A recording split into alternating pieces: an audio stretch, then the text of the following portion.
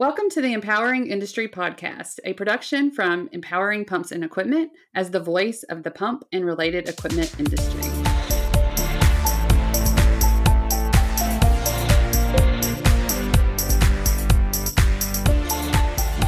Hey, everybody, and welcome to the Empowering Industry Podcast. I'm your host, Charlie Matthews, and like every week, I'm super excited to be here. I'm glad that you're listening. If you haven't done so, please like and subscribe, all the great things that help it make it easy for our podcast to show up in your feed, but also that we know that you are following us and that we're, on track. So give us a rating and review. That's also nice. But today is really all about our interview person, Daryl Ann. Will you please introduce yourself and tell everybody who you are, what you do? Sure. Hey, everyone. My name is Daryl Ann Estelle. I have been in the construction industry since I was 19 years old, started out pretty young and kind of been sticking with it ever since. Love it. Wouldn't change a thing. And, I'm a project manager in the commercial construction field. I specialize in mechanical and plumbing construction, done a little bit of everything from special projects to new construction to process work, owner direct, everything kind of all in between. Right now, I'm focusing on multifamily commercial developments and construction, mechanical and plumbing. So we're leading up to AHR, and I always think about buildings and building systems when we go into that. And there's part of it is engineers, part of it's plumbers and contractors as we go into Atlanta for that event. So I was interested in that and kind of and how you tie into that, but also just interested in how you got into the industry. You said 19, so that's you've been in here for a while. And how did you know about it? I mean, at 19, I didn't have any clue that was an option for me. So right. Yeah. What's so funny is I didn't know it was an option either, particularly, and I got really lucky. I was kind of at this job. It was a construction related thing, but I didn't know it was construction because I worked in the office, and the owner at the time was a landscape architect and a residential, like high-end home architect. And so I really didn't have anything to do with construction. It was really, the stuff behind the scenes.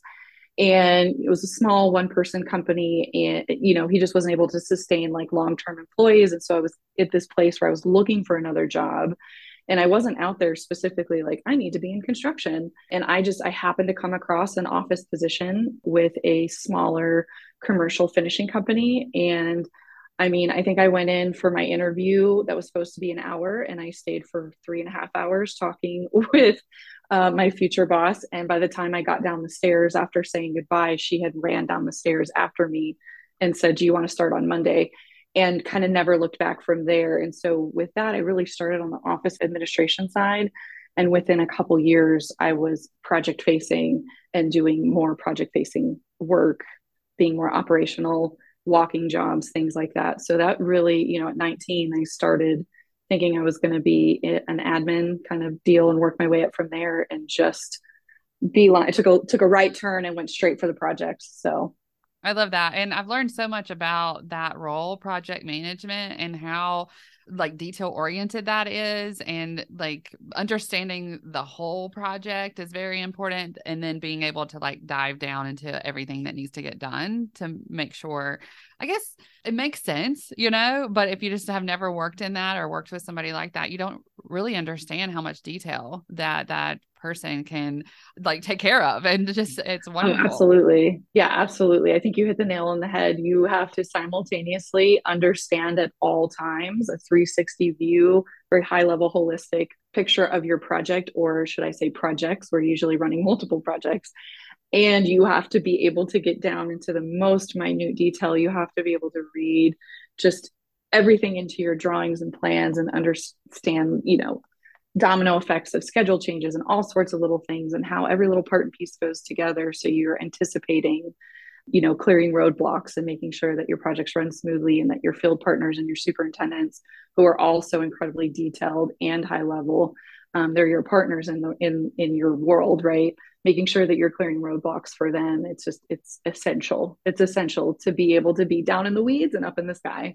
Yeah. And I think that's where I met you, at the Empowering Women in Industry event. And I'm in the like okay, there's a million things to do right now, and you're offering help, and like just immediately know where to put yourself. Like I couldn't have told you what I needed help with, but you were like, okay, insert, I'm going to help you in this area, which was wonderful. And so I think there's part of that nature of being helpful in service to others that is in that role for sure, and just being able to see it. The other thing that I've noticed kind of and wanted to ask you about was this design build. And I think part of that question and why that is interesting to me, because when you design, you've got to think about the other people involved. You've got to think about that bigger picture. So I'm just curious about, why are you talking about that and kind of why it matters to you? Yeah, absolutely. I'm actually really excited for this question. I love it so much, and the organization I work for is thrilled when this type of question gets asked too, because we want to put this out there as much as possible. So, design build is a specific type of delivery method. Essentially, I think historically, traditionally, we're used to the plan and spec model where the owner and the architect and the engineers, they go off and kind of design a project. The general contractor gets involved, they interpret that, pass down those documents. Everyone has an opportunity to bid those documents. And there's just a lot of distance, right? There's a lot of distance between the people who are actually installing the work and performing the expertise of the work being installed and have that just foundational field practical application knowledge to the actual design that happened sometimes a year to a year and a half to 2 years before any installation takes place. And so design build basically eliminates that distance, right? It takes the people who are on the front lines installing the work and puts them into the design part of that method. And when we close those distances, we see things like improved delivery method. We see cost and schedule growth minimized. We see unit costs go down. Relationships are built much earlier on in the process, and then they're able to be maintained well into the actual construction side. And not only that, it connects the most distanced part of the process, which is commissioning and turnover of those buildings, right? So when you're involved in the design, you're not only involved in the design and the construction, but you're also thinking ahead to how do we turn this building over? How do we get this commissioned? And how do we make sure the owner has this incredibly well thought out, successful project? But how do we make sure that their building is functional and beautiful and aesthetically pleasing and everything works and we can turn it over? And so basically, design build just takes those gaps and closes them up a little bit more. That's not to say it's perfect, right? We're all human. These systems are made up of humans, but they're not perfect. But it gets us closer to perfect, right? Or at least we like to think so anyways. Yeah, for sure. I think anytime you can communicate more is wonderful, right? Oh, absolutely. And communication, I mean, you hit the nail on the head. This is where we're taking, communication paths that usually go through so many people to travel back and forth where decisions are made. Those communication pathways are made more effective and consolidated, and people who are impacted by those decisions are in the room while they're being made, versus traditional method where we tend to be handed down answers, or we hand up questions and then we get handed down answers. Now we're really kind of sitting all in the same room, and it's a lot more collaborative. And like I said, we just see great positive impacts on the overall delivery of these projects, the values that the owners are seeing out of this. It ends up speaking for itself. Well, I'm curious on all the different projects that you're on, and I can just imagine starting a design build project, and then you're going to want to continue with those relationships. Maybe they're building something else. And so let's continue that growth on another project. How does that work? But I guess mostly it's just, what does your day look like? How does that look like with so many different things going on? Oh man, I'd say that's probably the hardest question to answer because it looks so different. And I think that's pretty normal for in project management, in construction, in the design build, or even the traditional delivery world. Some days like this morning, I had every intention of being at the office all day and ended up having to redirect this morning and go to site. And so as a project manager, while I'm not actually installing these things, although I have done that, I have picked up my tools and put my tape measure on, I do spend quite a bit of time in the field. And what that looks like is anything from on-site meetings to job walks to inspections to being a part of commissioning meetings and turnovers and things like that, being available and productive for customer meetings, and things like that, to being a big part of the office culture here. A lot of my work is done on my double and sometimes triple screens. I would say a lot of it is just a continual project analysis, right? Anything from schedule to construction documents and plans to financials. It's just a constant churn of analyzing all of these pieces, like you said earlier, and just making sure I'm staying connected at a high level and down into the details. And so that brings me to the office sometimes as well, to be able to engage with those types of things electronically. A lot of our stuff is electronic. We do spend quite a bit of our time in our management software program. So we've got anything from, our customer engagement to our actual project management softwares that put drawings, RFIs, submittals, daily logs at our fingertips on our phones and our iPads. So we make sure that we have everything in there so that our field partners have that. And then I'm very fortunate. I work for an organization that I'm allowed to and encouraged to be a part of training. So I help train other people in our organization. I'm actually working on mentoring and training to assistant project managers right now. And then I'm also really fortunate because I get to do a lot of fun stuff like this. I went to the Empowering Women Conference in October. I'll be at the iLink Up Women's Forum January 27th as a guest speaker, and then doing amazing fun podcast interviews. So it's really all over the place, and I absolutely love it. Like I said, wouldn't change a thing. Yeah, I think part of it is, you're connected to so many people and like how they're successful. So you're going to be able to see that and like that connector and mentoring part of that, because you're seeing it all and involved in so many different pieces. You have a different kind of skill set to even go into mentoring because you understand the work that these people are doing. I loved you and your company at Empowering Women. It was awesome. I never get enough time with everybody, but I'm watching, I am absorbing all of it, whether I get to talk to you or not.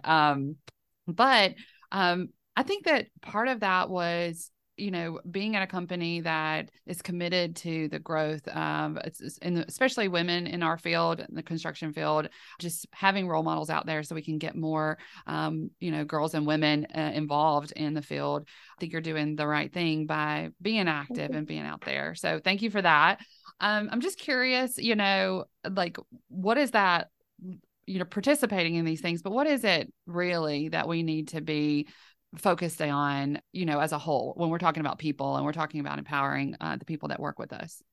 Sure. I think that first and foremost, you actually brought up the term earlier, is, when we have a servant mindset, right? We at TD, we have a servant leadership culture. And when we're in service of, the people around us at TD, we call our coworkers partners. So when we're in service of our partners, when we view leadership through the lens of serving others and growing others and mentoring others, and when we measure ourselves as leaders, not by how well we're doing, but how well the people that we influence and inspire and mentor and grow, how well they're doing, I think it really changes how you approach pretty much anything. This is a life practice that you can take outside of work as well, but particularly at work.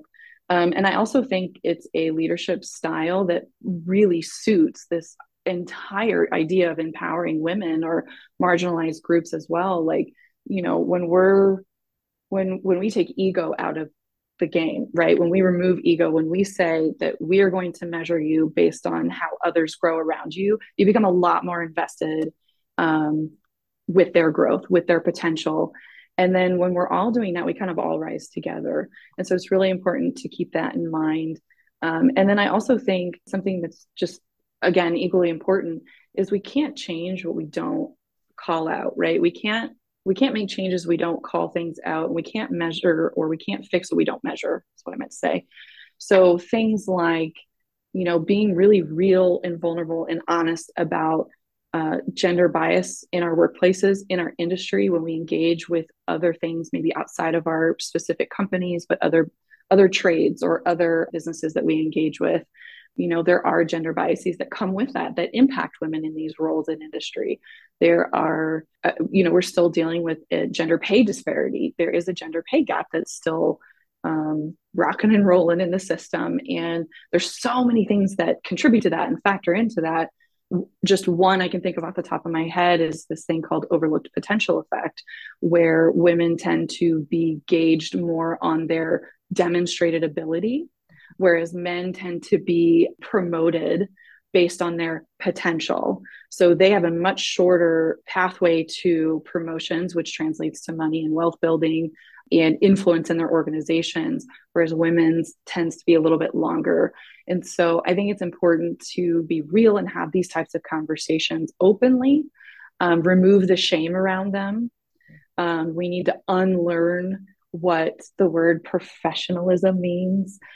Professionalism has kind of been weaponized to keep us from speaking out on platforms like LinkedIn. This is a professional network. We don't talk about things like that here. We want to talk about business only. So when you say you want to talk about business only, we're kind of removing women's ability to empower each other. We're removing those conversations from the very public. We don't just get to remove half of our humanity when we step into the workplace or we step onto a job site. It's there with us. It comes with us, whether it's publicized or not. So unlearning, the weaponized version of professionalism, being able to speak out and remove the shame and stigma around these conversations, knowing that the only goal is not to take away from, anybody else. It's simply meant to empower a group or multiple groups. And by helping one, we help all kind of deal. So Yeah. I feel like I took the long way around on that I love answer, that. but I absolutely love that. And I think it's important. A lot of the things, I mean, I could go into each one of those things that you said yeah. for a while, but I do love that we do need to be human. Okay. We're humans and we need to be able to have conversations, and that's how we grow. Otherwise, we're just going to do the same old thing, and we're not going to solve some of these problems because they are just hidden, or we don't know that they're problems really, right? Some people don't even Absolutely. see them. Right. I know that there's so much that we can talk about, but I'll just kind of give you the floor. Is there anything else that you wanted to cover and then leave our listeners with? Yeah, absolutely. And one thing that's really important to me being in construction and talking about being in construction, not only as a woman, but anybody in construction or in industry, is mental health. Our industry tends to lead the way in suicides, unfortunately. And so just that alone on paper indicates that, it's a conversation we need to have more and more vocally. Again, going back to my statement about removing the shame and stigma around having those conversations. I just this year personally gave a public interview about my mental health journey, and that was big and scary, but it's out there now for the world to see on my LinkedIn. And that was just my one small contribution to see if it helped just one person feel a little bit more safe in their existence in what we do. Then I felt like it was worth every bit of my anxiety and worry over it. And then I think I mentioned it earlier too, specifically about what is just encouraging the conversations still around emotional, psychological, and physical safety, and making sure that we empower women with the language that they can use in order to have those conversations when they feel like any of that is violated or crossed. That's another thing. A lot of times, when you don't have the language and you don't feel safe or comfortable, it's easier to distance yourself from those conversations or just put up with it or quit and leave and go somewhere else. And so empowering women with the voice of accountability is another big thing I think, I'd love to leave folks with is we need to be having these tougher conversations and learning the language to put a name to it so we can change it. Yeah. And I think that some of these things are just talking about it and getting it to where you know what to say. I mean, a lot of the things, around empowering women, it was like, why are you empowering women? And I had to just know, like, it's important. That's my answer. If I feel like this is okay, this is somebody's testing me or whatever. And Yeah. I'm like, I don't even really want to have this conversation because you probably aren't going to understand, but what is Right. my response to that? And my response is it's important. And therefore I don't have to get into a, frustrated state or anything. I can just stay in my truth. And so there's some things with that. There's some setting boundaries, right? And like understanding where your boundary is Huge. Yeah. that can help with that. And just know, like, that's really unacceptable for me. And if you don't know what's unacceptable for you, then how can somebody else really honor that? And so getting women to kind of, and this is harder for us because we, you know, a lot of the times we have that like pleasing nature. We want everyone to like us, is one of the things. And I think men have that trait as well. But traditionally, we are in that pleasing mode. And so looking forward, you know, having conversations and having resources out there and getting people together, and having that safe space, you know, to be psychologically safe within your organization allows for a lot of this stuff to at least, you know, the difference between personal life and work life, that professional life, there is a way to have conversations that are respectful for everyone. Absolutely. And necessary. Necessary. Yes, absolutely. Well, absolutely. Thank you so much for your time. I am excited to just follow your journey, but I do want to just pick your brain a little bit with a little rapid fire, if you don't mind. Sure. Okay. Sure. Okay. So, I always start with a book. Do you have a favorite book? Oh my gosh, I have so many. Okay. I actually did a reading challenge last year and my goal was to read 75 books and I made it to 63. So pretty good. I'd say from a professional standpoint, last year I had a couple books that stuck with me and I ended up reading twice.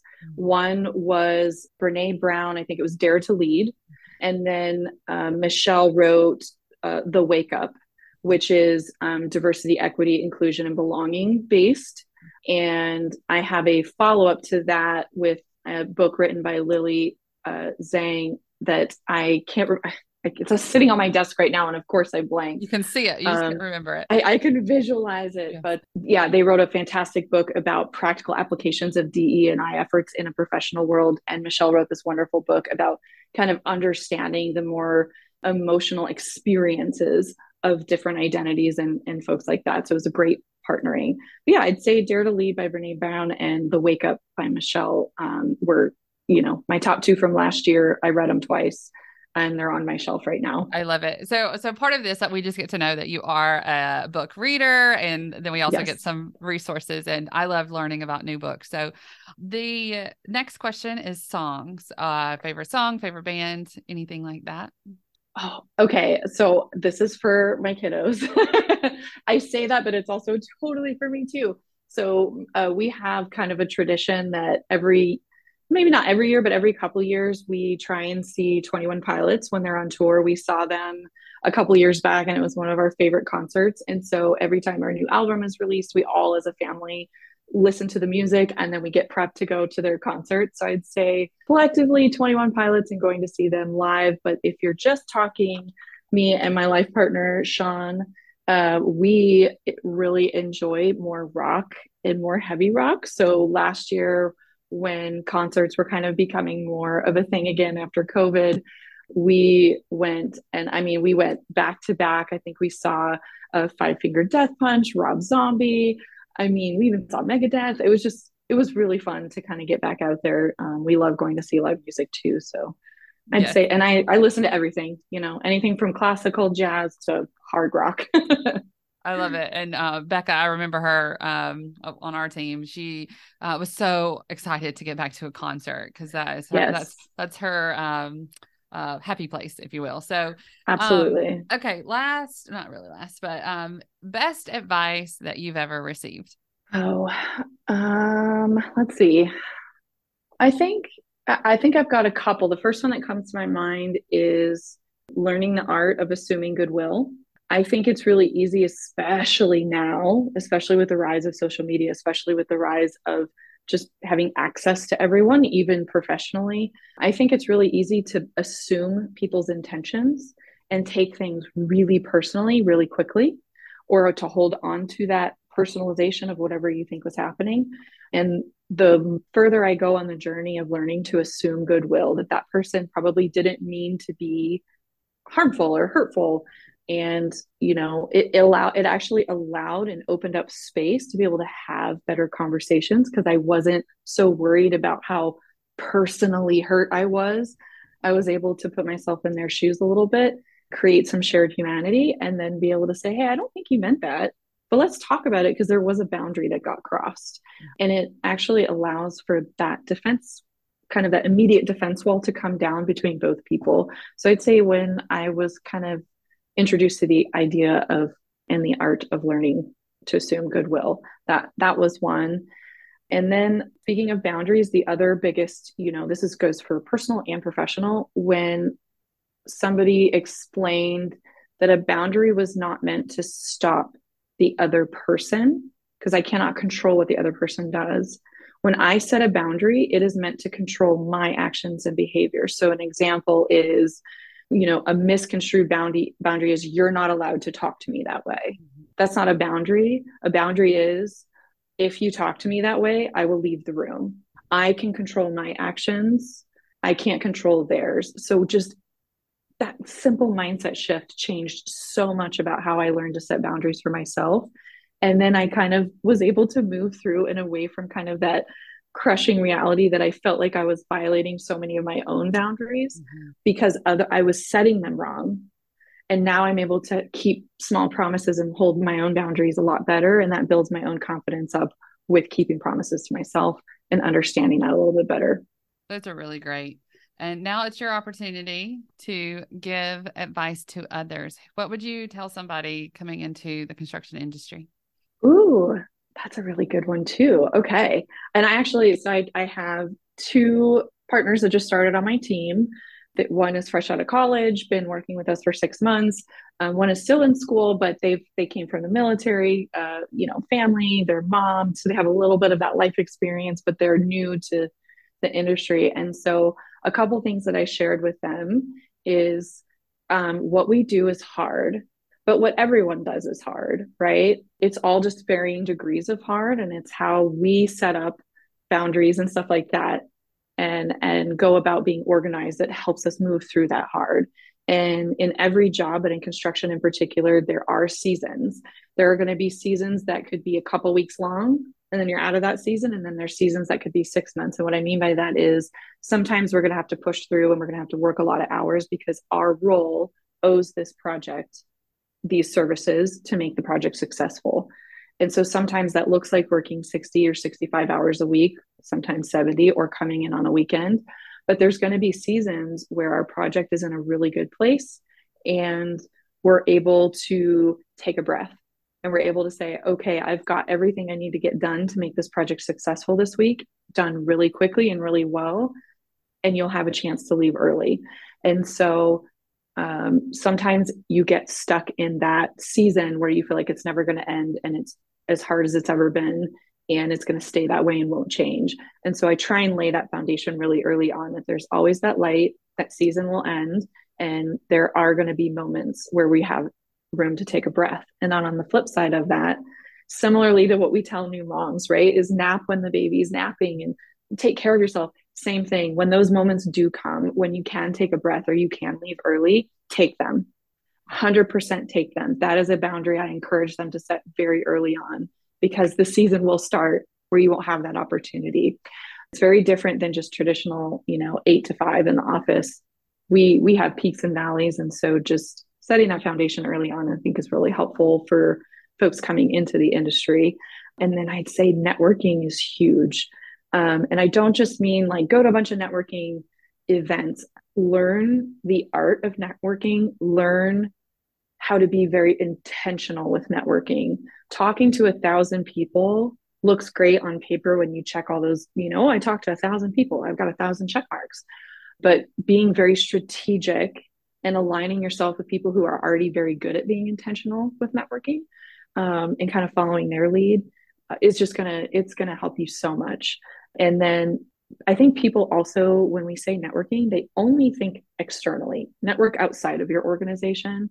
I would say I highly encourage people to network within their organizations as well, depending on the size. Get to know people from all departments, all levels of leadership, make friends as you can because, like I said, I started at TD in one role and I've had many since then. And I've been very fortunate to know so many different people and have their support and love and kindness and caring. And, I wouldn't be here if it wasn't for those great relationships. So network inside, network outside, and then just be very intentional with your time, your seasons, your boundaries, all that fun stuff. I love it. Darylyn, I knew this was going to be an amazing interview. I was looking forward to it. And I would just encourage people, if your network looks like just like you, get out there and add some people into there, search out, find other organizations so you can include people, because you're really going to grow. That diverse network is key. I think it's one of the best things that I have on my list. Absolutely. As far as what I have, that diverse network. I love it so much.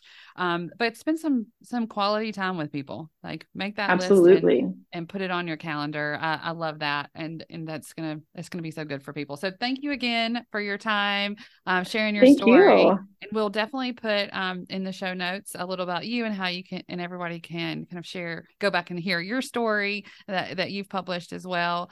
But if anything comes up, y'all let me know. So thank you for the interview. Thank you all for listening. And we'll be back next Monday at same time, someplace, whenever you are comfortable listening. We're on your phones, hopefully. And until then, be empowering.